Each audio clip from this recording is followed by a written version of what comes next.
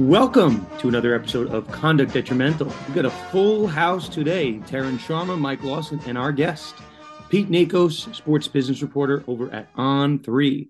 This is going to be a fun episode, team. Yes, I'm excited. College sports, lively. It's been crazy, very little clarity, and we'll see if we can get a little bit of it through our conversation today. Taryn, there hasn't been clarity in 2 years. Well, we got to strive, Mike. If we don't strive towards some sort of clarity, we'll be, begging Congress for an antitrust exemption or something. Getting close. We're getting close. So 19 months into the NIL era, we have not had any sniff of litigation. The purpose of today was to try to get some clarity, again, like 19 months in, what's happening. So we didn't record an episode of this. I think, Taryn, last time, you think you recorded Evan. Maybe it had just come out, or it's worthy of a full breakdown in any event. So this episode, we are only going to talk about issues impacting the NCAA, the NIL era, state law, really whatever comes up. But we thought it important to dedicate a specific episode. And, I guess for our purposes, we'll call this a fireside chat. So Pete Nakos, your name is kind of come out of nowhere, Pete. We'll give you flowers, but you're really on the ball with a lot of interesting collective stories. I know you're in the weeds. A lot of these really important stories, the Jaden Rashada piece, again, 19 months in, a lot of things have changed. And we'll talk about it a little bit. Tax season's around the corner. I think there will be more changes in the next 6 to 8 months. And we'll see. The NCAA is certainly percolating. So, we reached out we put the kind of SOS out on social media for people to give us topics. We certainly had a couple in mind, but I think where we should start this conversation is the biggest story at the center of the college sports world. That is not the number one quarterback in the country, not the number two, not the three, not the four, not the five, the seventh ranked quarterback in the country who might have signed the largest NIL deal, but then that deal. Taryn, I have a question. If you sign an NIL deal and the NIL deal ceases to exist, did you sign an NIL deal at all? Is that how it works? I guess we will find out. Witnesses, legal podcast. So, Pete, we'll give you the mic. Kind of lead our listeners, and I'm sure people have heard of Jaden Rashada. They've heard of the Gator Collective. They've heard of Miami's involvement. They've heard of Ruiz.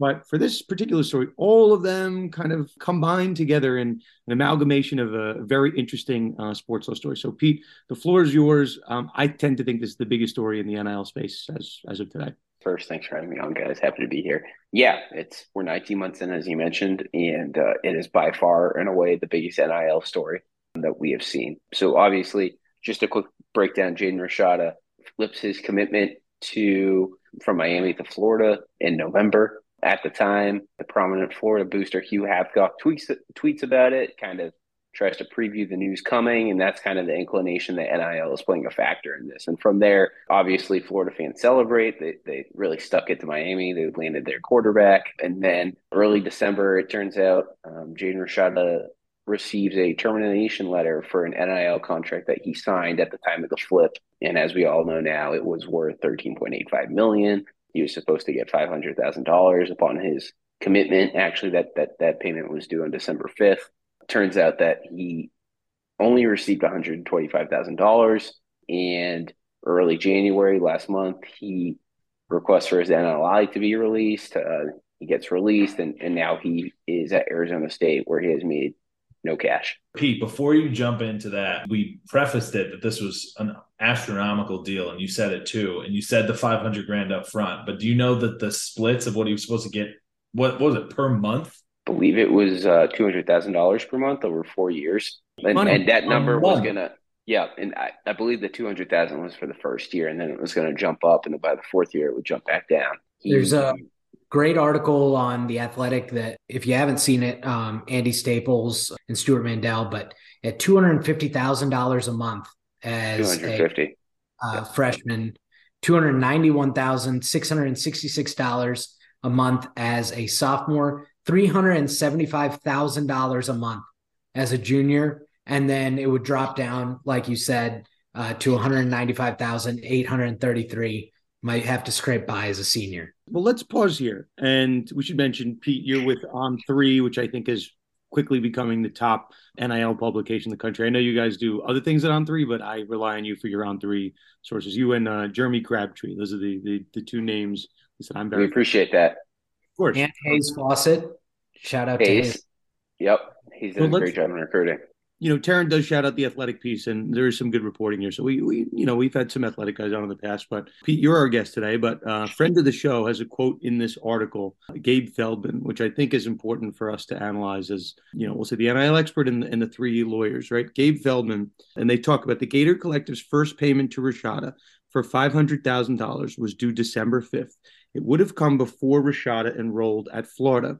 The Athletic asked Gabe Feldman, a Tulane Law School professor who specializes in sports law, to review specific clauses in Rashada's contract with the Gator Collective. Now, before I tell you what Gabe Feldman says, Gabe Feldman is like, I would say one of two like godfathers of sports law. Him and Michael McCann are like the two guys. So Gabe Feldman is giving a comment. Gabe Feldman he's one of the main guys in the history of the NCAA. I think Gabe's pretty fair. I don't think he has any bias. I'm not sure. I'm not aware that he has any clients in this particular space. So if Gabe Feldman is asked a particular question, I would pay attention to Feldman's response. The fact, and as we were kind of joking offline, sometimes I get called for different interviews. I like to speak on background. I rarely like to go on the record unless it's something that I think is kind of innocuous. So Feldman goes on the record and says, quote, "Just the contact with the athlete prior to enrollment and using it as a recruiting inducement, that seems pretty cut and dry based on the timing," said Feldman. "Under every version of the NCAA policy, that's problematic." So we're going to talk a little bit about the termination clause in a minute. But the fact that Feldman went on the record with that particular comment, basically calling the entire Gator Collective operation, I don't want to say the whole operation, but at least this particular contract, seems to be violative on its face of the NCAA law. I find that to be very interesting. That is not an anonymous source. That is one of perhaps the sources of sports law. So Mike and Taryn, I'll kind of give that to you. Were you surprised that Gabe went on the record? I respect the hell out of Gabe. That was surprising, at least to me. Maybe I'm the only one. Absent any other context, I think that he's correct. But in this case, and Mike, maybe you can offer some feedback on this. If Caspino, who is representing the Rashadas in these recruiting dealings, if he is reaching allegedly, let's allegedly, yeah, we don't know any of this. Sure. If he allegedly reaches out to a coaching staff or a collective and speaks about the Rashada situation, what they're expecting, does that then kind of nullify the contact piece that Feldman mentions and then the inducement piece? Not that we have a definition for inducement anyway. If Caspino does it, if he's acting as an agent for somebody else, that's not necessarily going to, again, allegedly, but purge the wrongdoing. If somebody asked Caspino to reach out on behalf of someone else, right, whether it's a direct inducement, an indirect inducement, you can't get around it by the fact that somebody else is a pass-through, I wouldn't think so. I wasn't necessarily, just to go back to your original question, Dan, I wasn't necessarily surprised that Gabe chimed in. Michael McCann does this a lot too. He's not afraid to put himself out there. Gabe is more, I guess, reserved in that sense. So maybe He picks his spots, Gabe. He picks his spots. Right. He's more, particular about what he wants to say. But I think it's because it's in such a sphere that is the unknown. We're still in the unknown, and Gabe is very, very intelligent in this sphere. And I think, there needs to be a definition of inducement, and he's trying to paint, at least draw a line in the sand to give some clarity on this, because there has been way too many, and we're going to talk about collectives down the line, but there's been way too many blurred lines when it comes to inducements. And, just like what I think Feldman was talking about, the contact before he's even signed his national letter of intent, right. That's always been recruiting violations before. There's periods that you're allowed to contact somebody and discuss these things. And now there's no rules. So they've been floating on this blurred line. So they're trying to draw a line in the sand. And I think Gabe was smart enough to pick, like you said, he chose to be particular here, and he wanted to draw that line. I would just mention real quick. So, right, we're 19 months in. There was the case at Tennessee with an $8 million quarterback. That was a direct recruiting inducement. He committed within 3 weeks. I also really think it's important to say, so the NCAA, right, a booster cannot have contact with an athlete during the recruitment process. And in this situation, the Gator Collective had direct contact. So from my understanding, that would be a direct violation of the NCAA policy. So I think Gabe's spot on this one. Yeah. So, Mike, you said something, right? There are no rules, and we've had some fun on this podcast. Like, if there are rules, but they're not being enforced, it's almost like there are no rules. But this is part of the conversation that we wanted to get into today, and certainly On3 was on top of this reporting. The NCAA seems like they want to all of a sudden use those fangs, right? They want to they're sharpening their teeth. I guess it took them 19 months to get their act together, but they're making kind of a hiring blitz. They want to change the standard that we joked about. Taryn, I think you guys covered it briefly, but this now guilty until proven innocent standard, and you can use indirect and circumstantial evidence to prove violations. Where things get tricky, right, is that for 19 months, I think everyone assumed, Mike, just like we've talked about in this podcast, that hey, the NCAA is not going to do anything about it. Let's go ahead. Let's have some fun in that gray area. People can use their imagination as to what we might be talking about, but that never meant it was okay, right? There's a concept in the law which I guess somewhat applies here. This concept is called acquiescence, right? If you don't say anything, you just kind of let the thing happen. There, in some legal situations, you've acquiesced to, you've given your acceptance that something is okay, some particular code of conduct. That's not the case with the NCAA. Quite the contrary, right? The NCAA waived their bylaw to, back in July 1st or whatever that was, the 10 days prior to the NIL era, waived the ability to punish athletes for receiving compensation. That was not necessarily going to waive the rules in the books with respect to improper inducements. So, there's this farce, right? If an athlete gets to a university, be it a Texas or North Carolina or Tennessee, they've stepped foot on campus and they're enrolled, right? I guess it's no longer an inducement. You can then give that athlete some money. The trick becomes, or the tricky part, is if the athlete is given some amount of money and the contract seems to allegedly, reportedly, because we haven't seen a copy of it over here, maybe Pete, you have, but require the athlete to be located in a particular jurisdiction, here, be it Gainesville. So that seems to be some form of a contingency, some form of a, hey, we'll pay you if you do X, you do Y. But Taryn, I know we were talking about it briefly before the mic started going. What do you think about this termination clause? I mean, you got to see a piece of it, at least in the, in the athletic piece. How do you think that factors in here?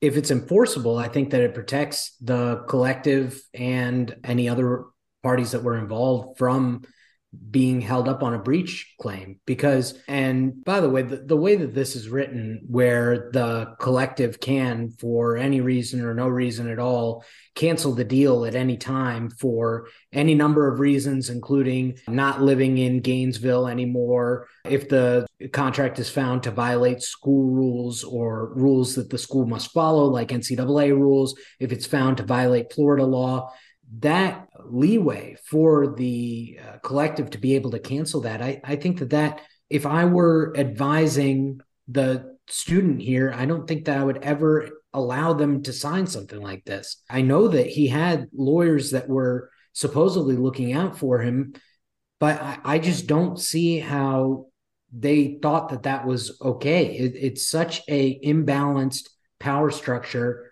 as it is. And then when you add the contractual language in here, if that's enforceable, I think that's like a very good source of protection for the collective. Pete, do we know when this contract was dated? I mean, I don't know if you can tell us this. I haven't seen it if we have it. I have not obtained the contract, but I was told by multiple sources it was dated November. I think the date of his was November 10th. So it was dated November 10th. I mean, let's go over this concept of unconscionability, another fun, just contractual issue here. So the term unconscionability, if you actually have it met, is when one term, just reading a concept, I think people know it when they see it in a legal sense, but we don't have entire legal audience. An unconscionable contract or an unconscionable clause is a clause that is so severely one-sided and unfair to one of the parties that it is deemed unenforceable under law. Unconscionability in contract law means that the contract is one that leaves one of the parties with no real meaningful choice, typically due to significant differences in bargaining power. So, both sides, we've talked about them here. Again, allegedly, we're not going to get in trouble here. Allegedly, both sides are represented by counsel on both sides of the contract. I might think, and Taryn, we were talking about this offline, that provision that the collective can terminate at any time and for any reason in their absolute sole discretion, I might say that doesn't seem to be enforceable. That seems kind of odd. But then if Rashada's people came to the table with their own representation and the collective came with their own representation and there's no form of duress, there was no I asked when the date was, Pete, to see if there was some type of deadline that we didn't know about. But, it's possible this is going to be enforceable. But I would find it, Taryn, to your point, very odd that someone would allow a client to sign this just, freely and assuming that nothing could go wrong, right? The payments, as we've talked about, are $200,000 a month, and the collective can just cut it off whenever they want. Pete, Mike, Taryn, I guess this is for you, right? Wasn't there a point in time where we were not going to base payments off of like actual performance? And then what if this is just a precursor? Let's say Rashada wasn't playing that well as a Florida Gator and they cut him. What would happen then? Taryn, do you think they could just cut him then? Or then we would say hey, that was probably based on performance, that he's now a third stringer and he's not playing? I mean, that's what it sounds like, right? That they could just enforce this clause at any time. So maybe to your point, that does make it unconscionable. I think that also, and I touched on this a little bit, the power dynamic as it stands, because we were discussing this article in the class that I teach. NIL professor Taryn Sharma. Yeah, at the University of Minnesota, we were talking about this with my class, and somebody said, what if it's a situation where they just say, okay, well, we'll just go to the next 4-star quarterback, either the number 6 guy or the number 8 guy, and they're going to get the money instead if they're willing to sign the contract as it is. One of the students that we represented earlier this semester, I'm not going to say who or the school, it wasn't ours, but we read through their contract. We did a review for them. We sent back a red line to the party that was offering it, and they basically told us to F off.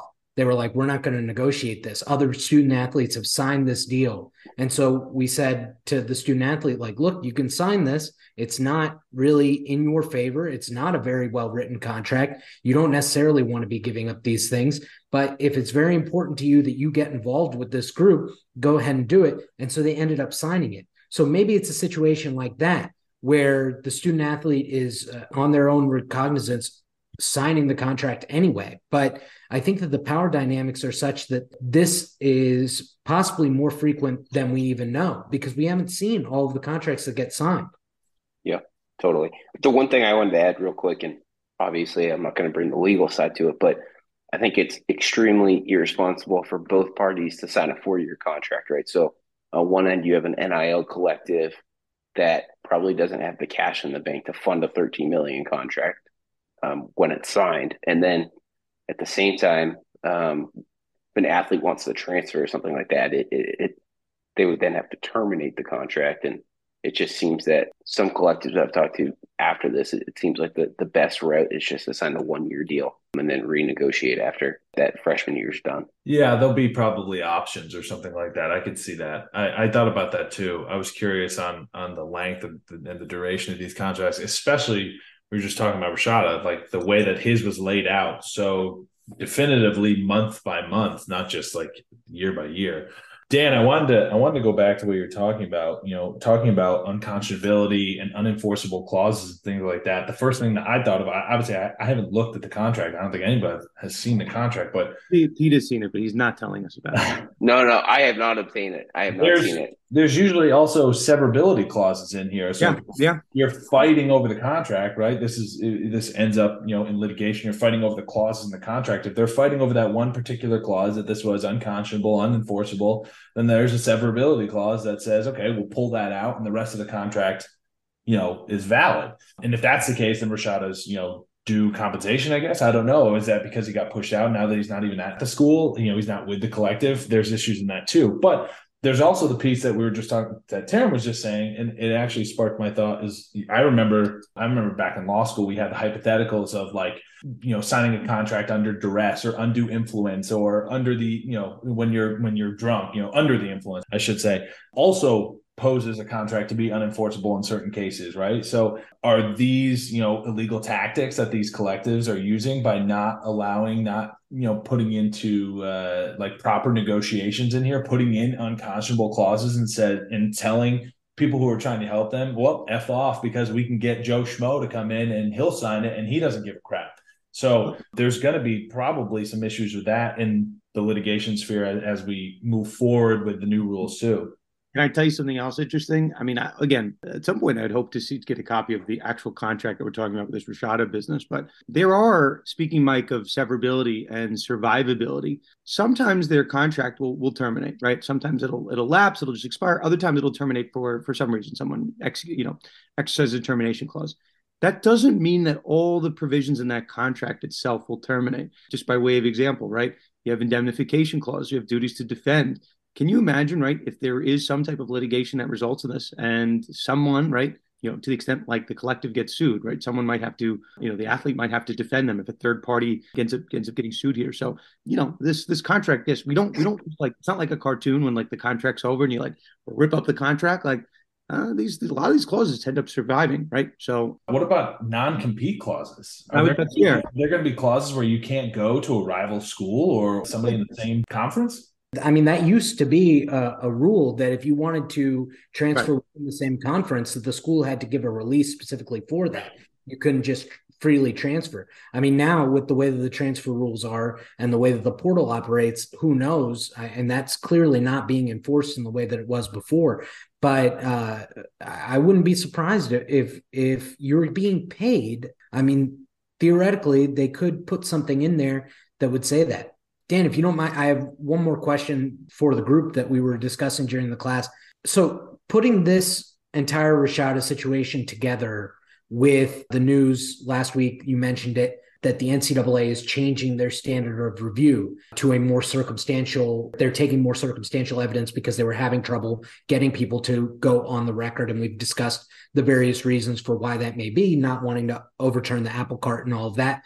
But if you could base it off of a news story or something like this, where, it is well sourced, do you think that the University of Florida is in possible trouble with the NCAA? Do you think that those collectives could get hammered? Because the new NCAA guidance is specifically supposed to target the collectives.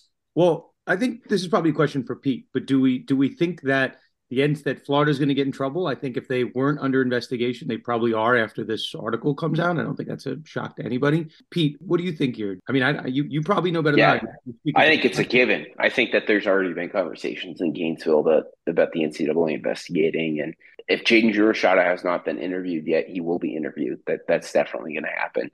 And I mean, the Athletic did a very nice job putting the numbers out there. And from my understanding, that is circumstantial evidence, right? So the NCAA could definitely open a case strictly off of that article. And there's the presumption now. So it's proven, it's guilty until proven innocent with how the NCAA is going to enforce NIL now. So, yeah, I mean, you look at the track record of requesting for the release, and then you also put together what this story now adds to the conversation. I would say that he appears guilty at the moment. You want to talk about circumstantial evidence. You just said that you think that the contract's date was November 10th, right? November 10th, right. 2022. Right. National Letter of Intent Day. Signing day, yes. College Football National Signing Day. The early one, when he signed, was actually December 21st. Oh, so it was before. So it was a month and a half before almost. Pete, I have a question for you. I know a story that you've been working on. We are talking about Florida. We're talking about Miami. We're talking about Jaden Rashada. Do we have any word on what the changes to the actual Florida law might be? Spent a lot of time talking about Florida on the show. Is there any word that we might be getting some modifications to that law down the pike? Yeah, so actually today, Wednesday, so SB 200 passed in regular session in committee, and then HB 7 passed in a special session, and both would basically repeal that Florida NIL law that was passed in 2020, and it would allow like coaches and athletic directors to basically help facilitate NIL deals, which current legislators down in Florida are arguing that the current bill puts Florida schools at a disadvantage. Would have been helpful to have this law on the books for Rashada. Maybe it was in place like 3 months ago. Yeah, so the other interesting component of this is Chip LaMarca, one of the House reps who helped create the House bill, is adamant that he wants the NCAA ban on recruiting inducements to still be in effect. So basically, the hope is for the Florida State golf coach to tell his golfers that he heard at the country club that there's like a possible sponsorship opportunity. They don't want recruiting inducements to go on in the state. Now that's what they're saying publicly behind closed doors. I'm not sure what the point of it is. It's a full repeal of the law? From my understanding at this moment, so the House was in special session today. They could vote on it as early as tomorrow, I believe, and it could hit the governor's desk next week. It would be a repeal of the law, and then the House bill could be then voted on before the session closes in May, and that would put it into effect. Let's hold here for a second. So assuming that's the law, they want to repeal it, that's fine. Alabama repealed their law once upon a time. I think there's a reason to not have an NIL law. So in any event, where my mind goes, and we've talked about one of these names, John Ruiz. So just so people understand the power dynamic that's going on, you could be a collective, right? And collectives get their monies by, maybe like little individual donors, people sending like $50 a month. You have people pledging a lot of money to a collective, or you could have someone like a John Ruiz, who, at least my understanding, he does not operate through the collective. He's just kind of his own ecosystem. John Ruiz, if he wants to pay an athlete directly, he'll pay an athlete directly. Now, with the new NCAA regs, now we're in this kind of subset of the collective era, which Pete, I know you have some thoughts on, and Mike, you'll see where I'm going with this. But like in the subset of the era, the school can make one collective like the official collective of the school, and they can actually direct fundraising efforts to one particular collective. So what the NCAA did, whether purposefully or not, they've kind of allowed the collectives to be controlled by these schools, because if you want to do right by the school, you'll jump in whatever hoops, and they'll say to jump, you say how high, whatever, and you could be the official collective. If you are one of three collectives in a particular jurisdiction, like I think Ohio State has three collectives, I think Florida State has a handful. If you're not doing right by the school and they anoint a different collective the official, guess what? Those other two collectives, they're probably, out of it, right? They're not going to be considered anymore. They're going to wrap up shop at some point. So you can control the collectives, but you can't control still a guy like John Ruiz, who has no affiliation to the collective. He's just a really wealthy guy that wants to do right by his school. Mike, that brings me to your alma mater. We're getting out of Florida for a second. You ready for this? Yeah, I'm ready. What are your thoughts on Adam Weitzman? There's no context. What are your thoughts on Adam Weitzman? He's a big deal. I mean, as of 2022, he's a billionaire. He's, a scrap metal guy from Syracuse that's made a lot of money. And he's known, before the NIL stuff, he's really known as the guy who kind of brings celebrities to the Syracuse game. He'll sit courtside. Pete Davidson was with him a couple last basketball season. He always is sitting next to Melo whenever Melo comes. Not hard tickets to get, given that you guys only fill it up for Duke. Assault, absolute assault. Well, seeing as the dome fits 60,000 fans, how many fans can fit in Duke? 20? Maybe 15? 9. Yeah, 9. exactly. Yeah. But it's always full. We don't need any. They only use half the dome for basketball games. I know. It looks sad. I feel bad for the fans when Duke does come, because you're sitting on the other side and you have to look at the jumbotron to watch the game because you can't even see the court. Okay, enough with this Duke Syracuse banter. Both of your schools suck. Okay, let's go. No, Weitzman has been pressured now because he is, known in infamy now as the wealthy, investor of Syracuse athletics, Syracuse sports, Syracuse just business, Syracuse in general. And now when NIL kind of went buck wild, they were kind of leaning towards Weitzman. And when I say they, I'm talking about even like the Syracuse fan base. They're saying like, it's tough to get basketball players up to Syracuse. Nobody wants to come to the frigid north of Syracuse to play basketball. ACC's been competitive. Boeheim's, he's an infamous coach here, but the talent wasn't coming up here. So NIL was like kind of like the fan base is like, oh, Weitzman, let's pay for some guys to come to Syracuse. Like, let's do it. And that's kind of where we're sitting now. Let me read the quote from Boeheim, which made a lot of rounds this past week. So Coach Jim Boeheim, one of the legendary coaches, he's giving a theory, speaking of Syracuse and Duke and Villanova, as to why some coaches were on their way out. Quote, "This is an awful place we're in college basketball. Pittsburgh bought a team. Okay, fine. My brackets big donor, close brackets." Guys, are they talking about Weitzman before I keep going? Yeah. I think so. Talks about it, comma. But he doesn't give anyone any money, period. Nothing, period. Not one guy, period. Our guys make like 20K. Wake Forest bought a team. Miami bought a team. It's like, really? This is where we are? That's really where we are? It's only going to get worse. He added, quote, "It's crazy. That's why those guys got out. That's why Jay Wright got out. That's why Mike Krzyzewski got out. That's the reason they got out. The transfer portal and everything is nuts." And Boeheim would go on to apologize the next day. But all of a sudden, Syracuse is in the middle of it. So in that one comment there, we have Miami, we have Wake Forest, we have Pittsburgh. It's like, if you live in a glass house, right, don't throw stones here. So I think there's a lot of eyeballs now looking at Syracuse all of a sudden.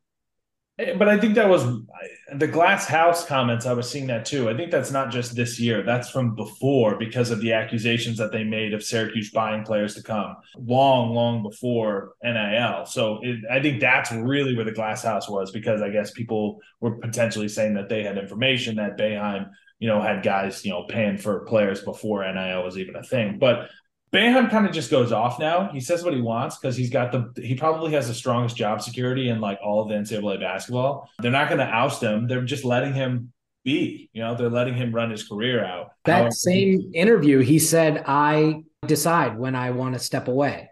Yeah. Yeah. Because to be fair, again, for him, I'll let you know, I'm biased. I mean, I'm a huge Syracuse fan. After being there, really? You're a big Syracuse fan, Mike?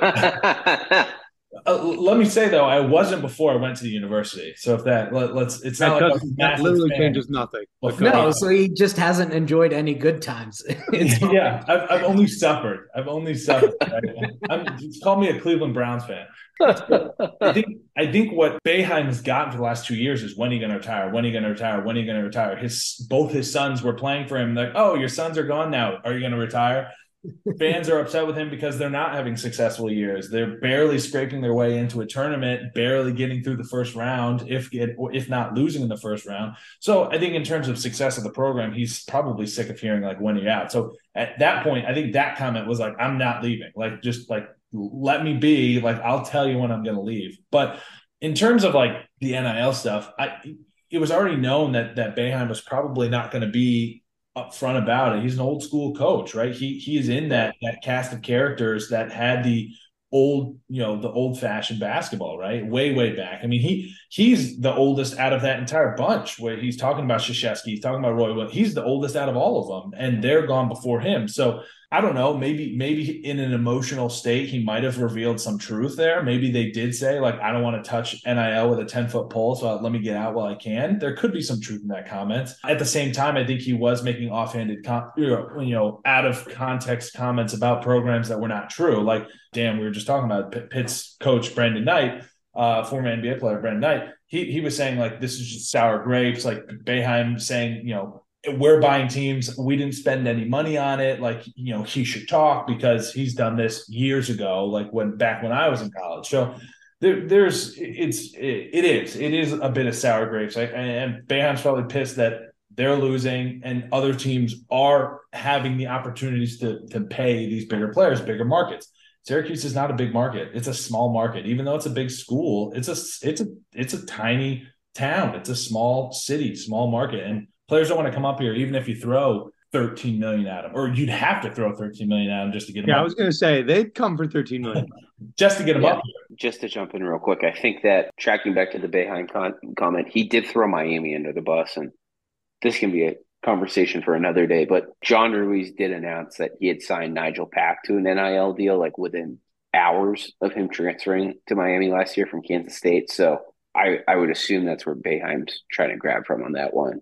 I also think it's interesting, right? So the first 19 months of NIL have just been so college football focused, and all of a sudden it seems like we have our first real college basketball controversy. And Boeheim finds himself in the middle of it. And this all comes right. So there's the 4-star from New York City, Elijah Moore, who has committed there in like the past 3 weeks, I believe.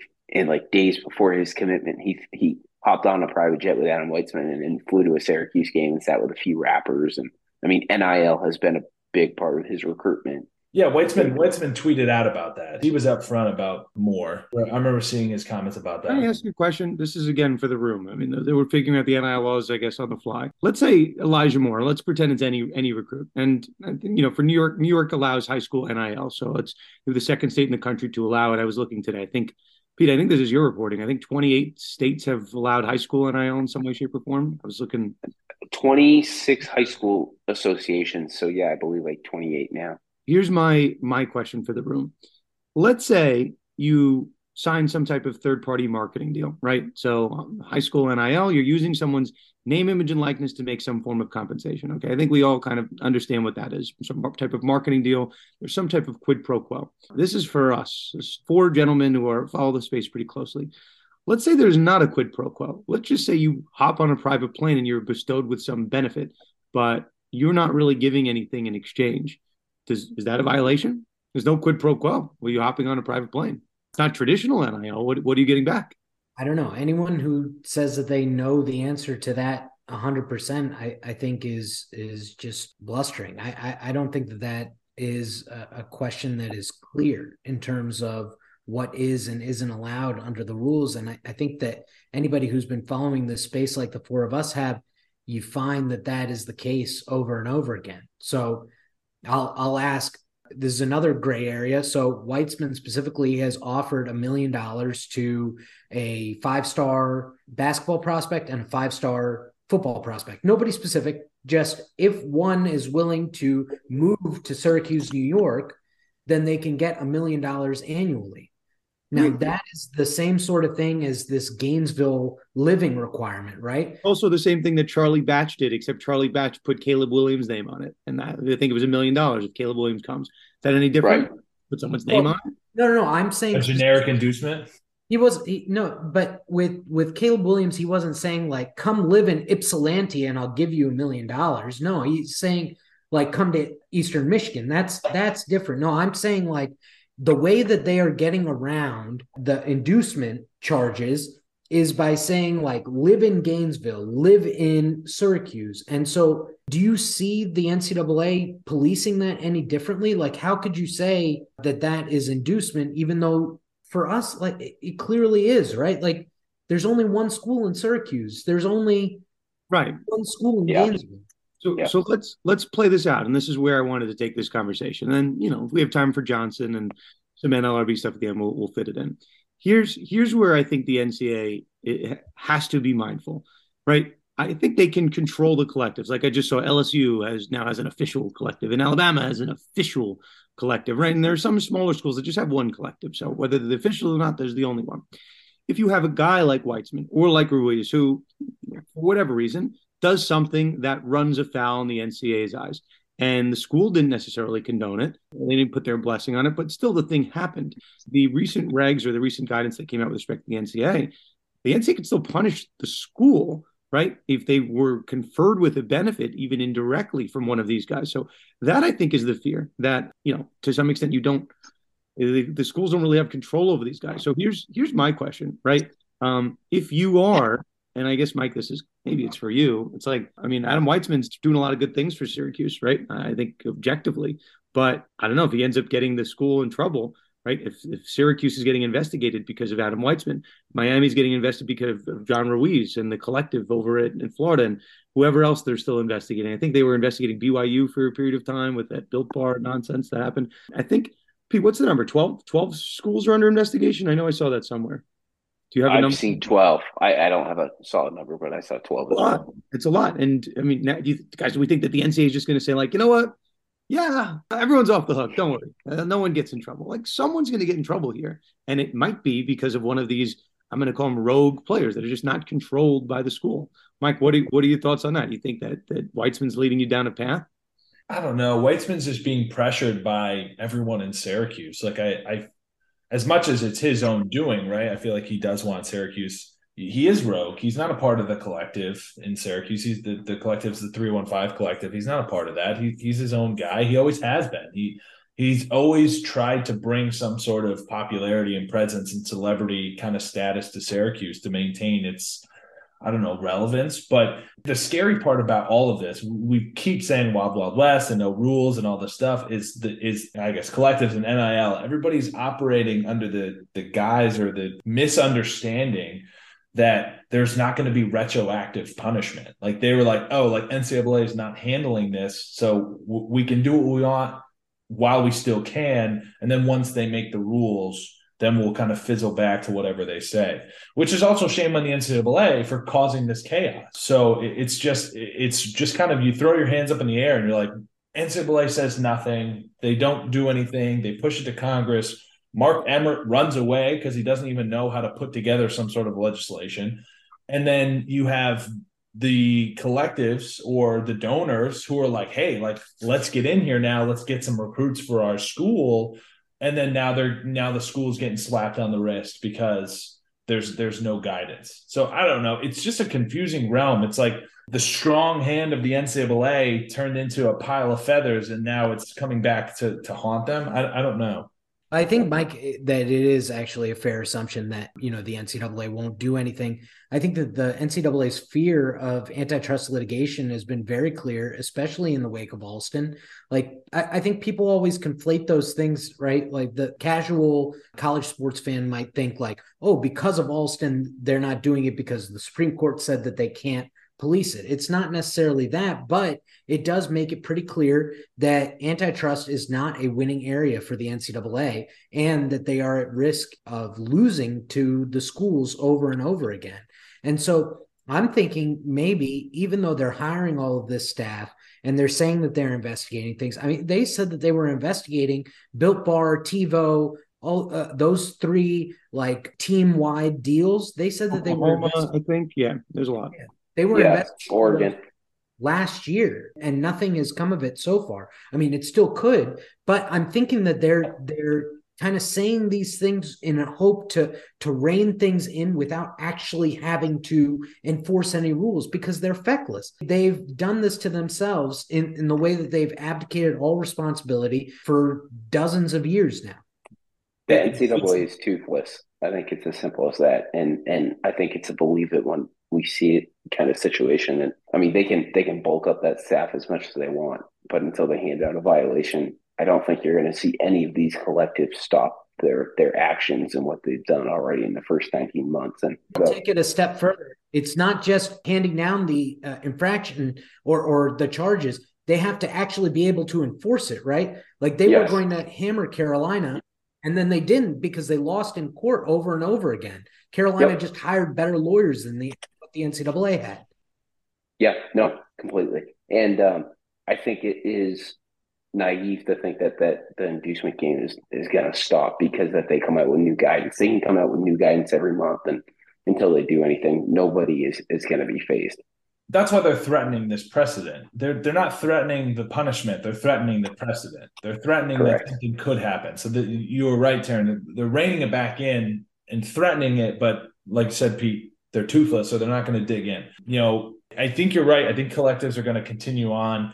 But what's interesting, Taryn, you just mentioned it before with Johnson and the fear of the higher power, the Supreme Court cases that we're seeing. We've talked about Alston, religiously on this podcast before, but the latest attack, and we've also talked about this too, is Johnson versus the NCAA, which is currently in the Third Circuit, which if you've been following us for a while, you're like, why is this in the Third Circuit? Because everybody knows the Ninth Circuit is the happy place for all of these NCAA cases. So we've got a Third Circuit case here. This is a case, here's the quick one-liner here, that this is going to be, student athletes want to be employees. Now, this isn't the first attack for student athletes to be employees before. I mean, there have been two others, Berger versus NCAA and Dawson versus NCAA. Berger was out of the Seventh Circuit and Dawson was out of the Ninth Circuit. So again, back in the Ninth Circuit. Ninth Circuit is the friendly, happy place for cases against the NCAA. However, Dawson was against the players, against the student athletes, because they said that student athletes were not employees and that the universities and the conferences were not employers. How they're regulatory bodies that maintain the athletic association, but they don't employ the student athletes. Berger was much of the same in the Seventh Circuit, but Berger was Penn, University of Penn, the women's track team. They wanted to say that they were the student athletes were employees and they should be paid, minimum. I think it was just minimum wage was what they were saying. They should be paid a salary. And again, the Seventh Circuit said that they didn't really plead any injury here, and that there was no determination that there was any injury by them not being, a student athlete versus an employee of the university. So here we have a Third Circuit case that is still here. It hasn't been shut down, and it's potential for student athletes to be determined as employees. But the issue here, and again, I'm going to pitch it to you, Taryn, is we could have a circuit split. If we have the Seventh Circuit and the Ninth Circuit, and now we have the Third Circuit, if the Third Circuit goes against the Seventh and the Ninth, and they say that athletes actually could be eligible to become employees under the Fair Labor Standard Act, then we have an issue here that would most likely have to rise up to the Supreme Court, because you can have different regions of the United States that are now fighting over, what is the right law here. So it's an interesting, premise here. It's definitely gained momentum, especially after what we've seen with Alston. Mike, that's very well said. And Pete, you're going to get a little bit of a torts class here. I always think that it's fun when the basic legal concepts are actually apparent. And so from a simplistic view, if you're thinking about whether somebody is an employee, you're thinking about a few basic questions. So does the company control or have the right to control what the worker is doing, what the worker does on the job? Do they control the business aspects, meaning like when the worker would be paid, when the expenses are reimbursed, who provides the tools and supplies? And so if you just think about those two questions, you think about how practices are scheduled, weightlifting is scheduled, conditioning practices are scheduled, the games are scheduled, they have to use certain helmets, jerseys, all of these things, they kind of point towards control. But the written contract is such, the benefits are limited and they're not supposed to, the student athletes are supposed to have an understanding that they are not entitled to further compensation. So it will be up to the student athletes in this case, I think, to overcome that. But from a NLRB perspective also, we've discussed that in the past, I think that the memo that was put out last year by Jennifer Abruzzo still points towards this being favorably looked upon by the NLRB. Couple things, Taryn, that was a beautifully articulated, very technical answer. So I'll give you a 9.9 on the technical scale. What's at debate without getting into this oral argument scheduled for February 15th in that Johnson v. NCAA case. As you guys know, I represent my alma mater, Fordham University. So I'm going to be a little coy on my comments with respect to that case. Fordham, one of the parties in that case among many. But by and large, what is up right now, we should do a little bit of a legal lesson for our law students, lawyers that need a refresher, or non-lawyers. Guys, interlocutory appeals. How about that? How about them interlocutory appeals? So you can have an appeal from a final decision. That's when, someone wins, someone loses, you can appeal that up. But interlocutory appeal is a appeal taken from the middle of the case. The case is not over. So the last decision or last activity on the district court log at the federal level, the trial court level, lowest level, is 2022. I think it's actually a year ago, almost to date. So this case has been bogged down in the Third Circuit Court of Appeals, trying to figure out whether or not the NCAA and the school should have won on their motion to dismiss the complaint in the first instance as to whether employees can actually be student athletes and vice versa, whether employers, technically the NCAA can even be an employer. Taryn, as you mentioned, this issue comes down to control, to benefits conferred. It's a really interesting question, but right now what's up on appeal in the Third Circuit is just whether under the FSLA, and there's a couple issues up on appeal, but the main question is whether legally by definition, student athletes are impossible to be employees. So somebody asked me, I was talking to a friend in the media space, could this change what the NCAA does at the drop of a hat? Could this change anything? And again, NCAA has done stranger things. Sometimes they're somewhat unpredictable, but if the NCAA loses this, right, in the case, the decision to deny their motion to dismiss is approved, right? I'm using generic terms so people can follow. This case is going to go back down to the district court. The case is going to proceed. Right, the NCAA is going to get a couple bites at the apple, right? You have to go through the whole process at the district court level. And then if you lose, then there could be an appeal from the final judgment up to the Third Circuit. And that's, guys, how we got all the way to Alston going to the Supreme Court. It's a case that went through final judgment at the district court level, the Ninth Circuit Court of Appeals, and then all the way up to the Supreme Court.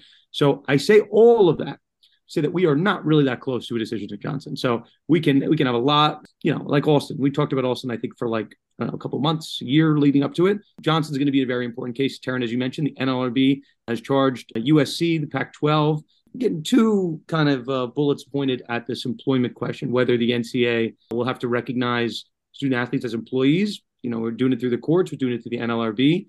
So yeah, I'm not sure how much there is here, and I'm not sure how relevant it is to our audience when we're so far out. But it's a big case to follow. Pete, I think you're kind of following the filings here. We have any interesting parties jumping in here? Yeah, I think you guys have covered it really well. I just wanted to hop in and mention, right, the SEC filed amicus briefs in June, and it's just another reminder of how much these conferences don't want to see athletes classified as employees. If that ever were to happen, you're going to see the schools and the conferences as joint employers. I think the conversation for how that all like looks, the infrastructure of it, that's for another day. But it's very obvious that so many parties are fighting against this, and they don't want athletes classified as employees. And the example that's been given a few times, right? So it's like the student worker, right? So a football player should be compensated like a student worker. So the numbers that have been put out there is so roughly like $500 a week. So like a college football player would make roughly like $2,000 if you factor in the 7-hour NCAA limit in practices and the games. So how it all looks, I mean, you guys said it, we're a few maybe months to years out. I'm not really sure what this will look like, but so many parties just working against this to happen for athletes.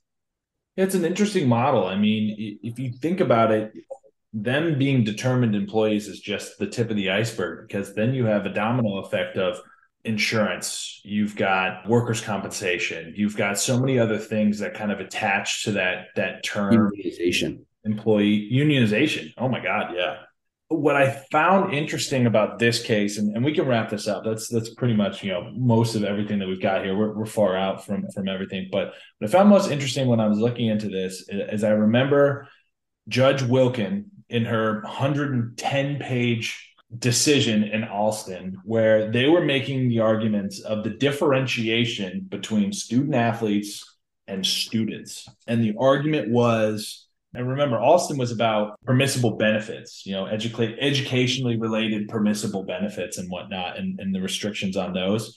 And the argument was that we don't want to make the regular student body population feel secluded or different from the student athlete population and body. And that was the argument. And Judge Wilkin, in her response to that, was that line has already been made, because Taryn, exactly what you just said, the regimented, the schedule, the enforcement and restriction of student athletes in what they do every single day is that differentiation. And I think that argument in particular might come back around, because you think about what student athletes as employees of the university under the athletic umbrella, right? If you're dividing the university into different umbrellas, right, of employment, you've got student athletes who they're the only ones that are able to go to certain weight rooms, certain gyms, certain buildings, right? Students can't do that. And the students themselves aren't deemed employees. So there's some sort of line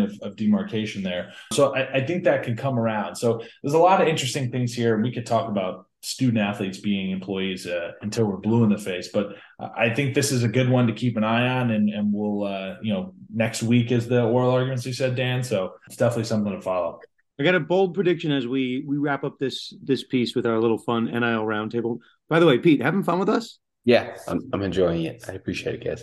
Yeah, it's a high level conversation. I mean, this is my bold prediction on how bold it is. June of 2021, right before we had the Alston era, we had these 2 congressional hearings as to whether Congress was going to step in. Seemed to be a lot of momentum at the time, and then kind of lost momentum. And then you've had in the past couple months, you've had guys like George Klyavkov and Greg Sankey, asking for a federal bill. The one thing that we did not talk about, which I imagine we'll talk about on a subsequent episode, we are tax season upon us. Guys, we pay the bills here. We have sponsors here. I should reminder, we haven't done it yet. Our podcast sponsored by Themis Bar Review, top bar prep company in the entire galaxy.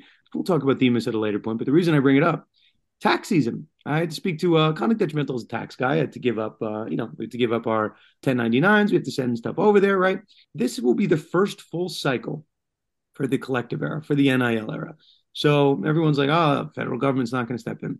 I can assure you that if tax season doesn't go as planned, we don't really know how much money these collectives have. If there tend to be a trend across different collectives for athletes, right? People really understand how much money is going into this space. Maybe all of a sudden the federal government's going to want to get involved here. Another topic we did not talk about in the show, there are certain states, and we're not going to call them out, where their athlete agent laws don't really make any sense as applied to NIL, right? You have to reach out to the athlete ahead of time, right? It's kind of illogical. We have MLBPA certified agents. In the last episode, we had Matt Timpanik on. We have NFLPA certified agents. We still don't have our international athletes making any money. Could there be an NCAA certified agent? Could there be a federal law that helps solve this international issue? Yes. I tend to think that tax season is going to be our reason to get involved here. So I'm going to make a bold prediction in the next, not that bold, next 12 months. I do think the federal government gets involved here. At a minimum, I think we're going to have some congressional hearings on this. I think it's overdue. I understand that the Congress is dealing with a lot of stuff right now, but they took 2 days out in June of 2021 to have some congressional hearings. I think with the amount of money, we're talking about $13 million here, $8 million here. There's so much money to have a field completely be unregulated, and unpoliced. So let's see if the NCAA does anything, but I think the feds are going to pop in at some point. Pete, you were fantastic. You can check out Pete's work on 3. Pete, we'll get you back for part 2 at some point. I have a sneaking suspicion between Johnson on February 15th and more people dropping out of deals at schools that we might be having you back on soon to the extent you want to come back on. Yeah, no, totally. I appreciate it, guys. Have a good one. Okay. Thanks, Pete.